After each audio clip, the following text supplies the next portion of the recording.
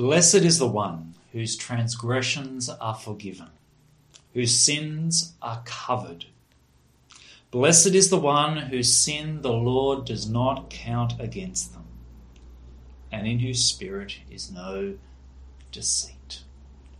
These are such wonderful words, aren't they? They're so honest.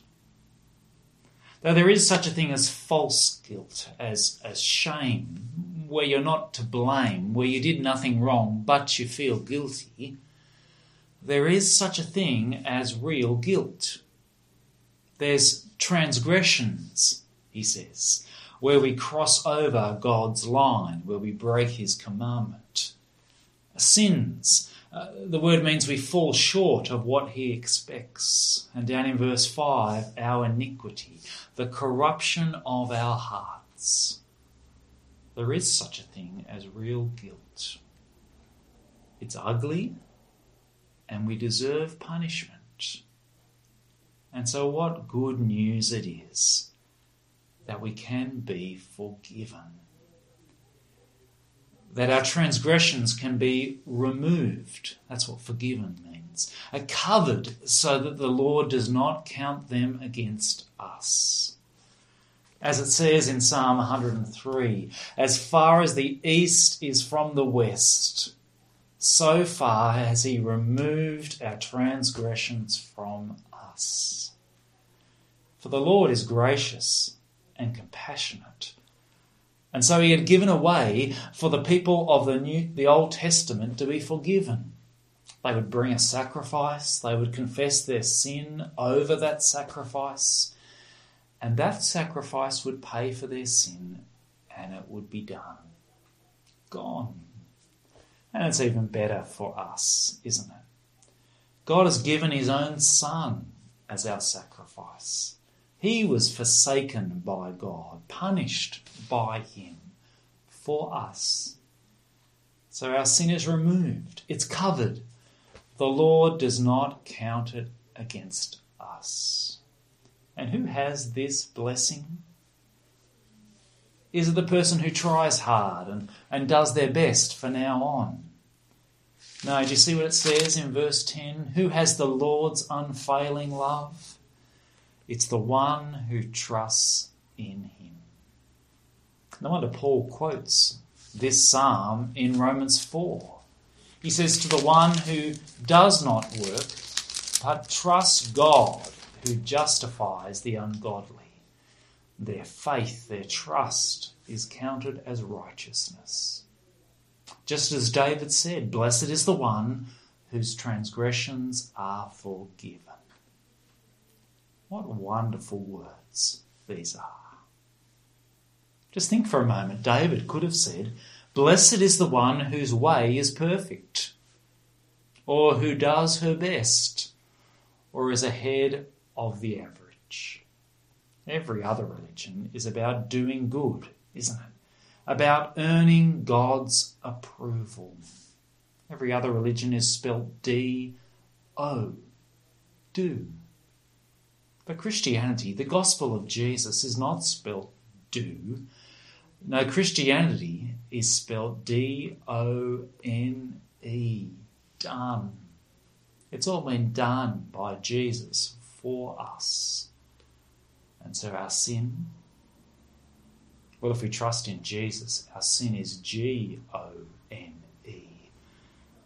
It is gone. Do you know this?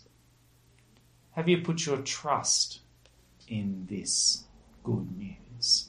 Are you confident that all your transgressions are forgiven, that all your sins are covered? And so are you no longer trying to do?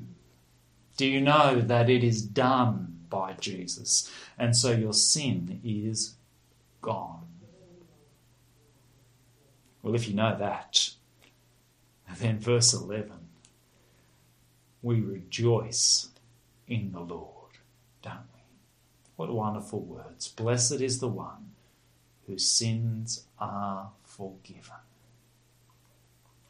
So David says, do not remain in secret guilt, but always confess your sins. He says in verse 2, "Blessed is the one in whose spirit there is no deceit." He doesn't mean that we're perfect somehow, that there is no lies in us, that we are pure. No, he goes on to explain what he means. There was a time when there was deceit in him. Verse 3, "When I kept silent, my bones wasted away through my groaning all day long. For day and night your hand was heavy on me, and so my strength was sapped as in the heat of summer." There was a time when David kept silent about his sin, and what a curse it was. He wasted away, he groaned. Whether it's a metaphor or he physically was groaning, his guilty conscience weighed heavy upon his heart, upon his mind, even upon his body. And it wasn't just David's hand, his own conscience. No, verse 4, do you see? Your hand, God's hand, weighed heavy upon him, urging him to acknowledge his sin. Finally, he came to his senses and no longer denied his sin, no longer tried to hide his sin. No, instead, verse 5, "I acknowledged my sin to you and did not cover up my iniquity." He confessed his sin. So often we like David, aren't we? We keep silent about our sin. We ignore it. Or we try and hide it. Or we deny responsibility. We blame someone else. It's not my fault. Or I was tired. Or the situation was just impossible. Or really society's to blame. We like that one, don't we? Or we even try and make up for our sin without actually admitting it. When we keep silent, our secret guilt weighs heavy upon us, doesn't it? And like a good father, God's hand weighs heavy on us, calling us to acknowledge our sin and to confess. Sometimes we aren't just feeling guilty. It can even be a physical sickness reminding us that we need to come back to God. What do we need to do to avoid this? David says, "Don't be like me," doesn't he? Verse 3 is pretty clear. Don't be silent. Don't deny or hide your sin. In verse 6 he says, "Pray to the Lord while he may be found." In other words, don't be slow. Confess while the Lord may be found. For the longer you keep silent, the harder it is to come clean, don't you think? And the day will come when God's forgiveness can no longer be found, either the end of our life on earth or Jesus' return. So he says, verse 9, "Do not be stubborn." Don't be like a horse or a mule with no understanding that have to be controlled by a bit and bridle because they just don't get it. No, to be far better to acknowledge our sin, to confess our sin, and be forgiven. Remember the story of the prodigal son? I think he knew his sin, but he was too busy enjoying wasting his money in wild living. And yet God's hand was heavy upon him, wasn't it? There was a famine in the land. He hit rock bottom and was feeding the pigs. And finally he stopped being silent. He stopped being slow. He stopped being stubborn. And he came to his senses and acknowledged our sin and decided to return home and confess. "Father, I've sinned against heaven and against you. I'm no longer worthy to be called your son. Make me like one of your hired men," he was to say. Well, if he came to his senses at last, if he confessed when he wasn't even sure how his father would respond, how much more should we? For we know how our Father will respond. 1 John. If we confess our sins, he will forgive us and cleanse us from all unrighteousness. I wonder, how do you generally, habitually respond to your sin? Do you ignore it? Do you try and hide it? Do you try to deny it by blaming others? Or do you just get defensive? Why do we need to do that? Wouldn't it be better to trust God's promise and simply acknowledge it and confess it? And perhaps not just a pattern, not just a habit of how you respond to your sin. Maybe you're keeping silent right now. Maybe it is weighing heavy upon you. You've been hiding it, denying it. And you know the blessing of what it is to be forgiven, so why would you hold back? Why not stop being silent? Stop being slow. Stop being stubborn. And confess your sin and be forgiven. Blessed is the one whose sins are forgiven. What wonderful words. Here is a song for our secret guilt. It's a powerfully personal psalm, isn't it? A psalm where David calls out to God and God calls out to David. A powerfully personal psalm. Blessed is the one whose sins are forgiven. And it's personal for a reason. For sin is personal. For our secret guilt is personal. It's private. And we often want to keep it that way. Even when we've confessed it to God, because we want to pretend. We want to impress other people.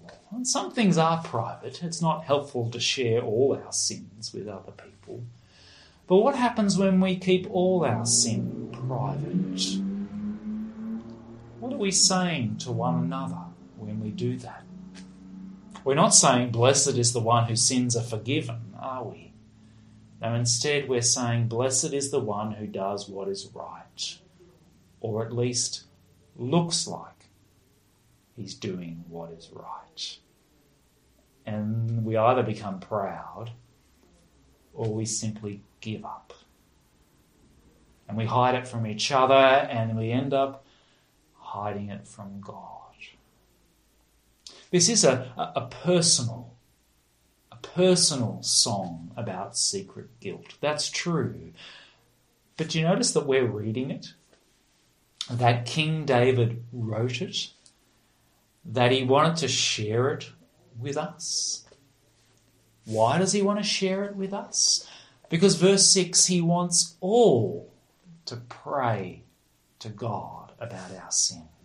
Verse 11, he wants all God's people to rejoice in the Lord because they're forgiven. And so he shares his personal song. He wants us all to know the blessing of forgiveness together. Imagine a church where you don't need to pretend and where we're not trying to impress each other. Imagine a church where you can be real about your own sin and where you can welcome other sinners and forgive others. I wonder, when was the last time you took off your mask? The public face that you showed to others and actually admitted your sin with someone. When was the last time you confessed your sin to someone?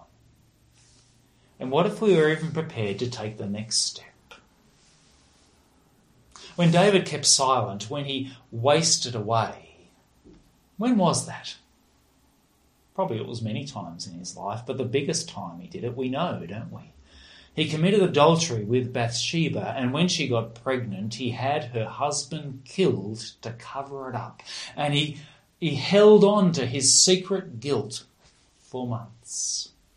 God's hand was heavy upon him, leading him to repentance, but he was stubborn. How was it that he went from hiding it, verse 4, to acknowledging it and confessing his sin and being forgiven? How did the Lord bring that about? about? How did the Lord instruct him and teach him in the way he should go? Well, it was someone. A person came to him, Nathan, who went to him and showed him his sin. And that's not just for a prophet to do. No, it says in Galatians 6, if someone is caught in a sin and will not admit it, then you who live by the Spirit, ordinary Christians, who know your own sin and know your forgiveness, you should restore him gently. Is that the sort of church you want? Is that what you want from your brothers and sisters, for them to do that for you? Is that what you would do for your brother or sister in Christ? This is a song for each of our secret guilt. But it's also a song for our church, that we would hold on and live out these wonderful words. In Acts 20, when Paul was saying farewell to the Ephesian elders, he said these words, I commit you to God and to the word of his grace, which can build you up. For the last 15 years, many of you have known me throughout that whole time as your pastor. What a great joy and privilege that has been. You know that I've sought to love and care for you and model following Jesus and speak to you about him. But you also know many of my faults. You know my selfishness. You know how I've let you down, how I've hurt you. And there's many other things that probably you don't know. And so it is so wonderful for me, this word of grace. These wonderful words, blessed is the one whose sins are forgiven. That is so precious to me. I'm so thankful for God's grace to me. And I'm so thankful that as I move on this week, I can commit you to God and to the word of his grace, which can build each of you up. For with this word of grace, these wonderful words, you'll know that you don't need to deny your sin or to hide your sin or to pretend, but that you can confess your sin to God and know that you are forgiven. And this word of grace can build you up as a church. For I pray that this word of grace will mean that you can be real with one another. You can forgive one another. And when you need to, you can gently restore one another by speaking about this word of grace. It's no wonder, is it, that this song of David that he shares with us, it's no wonder that it finishes with verse 11. Rejoice in the Lord and be glad. Sing, he says, with joy. It's so sad, isn't it, that at this point we can't rejoice and sing together right now. It's so sad, isn't it, that even when you do get to gather together in church for the months to come, you still won't be able to sing together. But I hope that you can rejoice now in these words. Blessed is the one whose sins are forgiven. Jesus paid it all. All to him we owe. Sin had left a crimson stain, but he washed it white as snow. Let's sing and rejoice in the Lord now.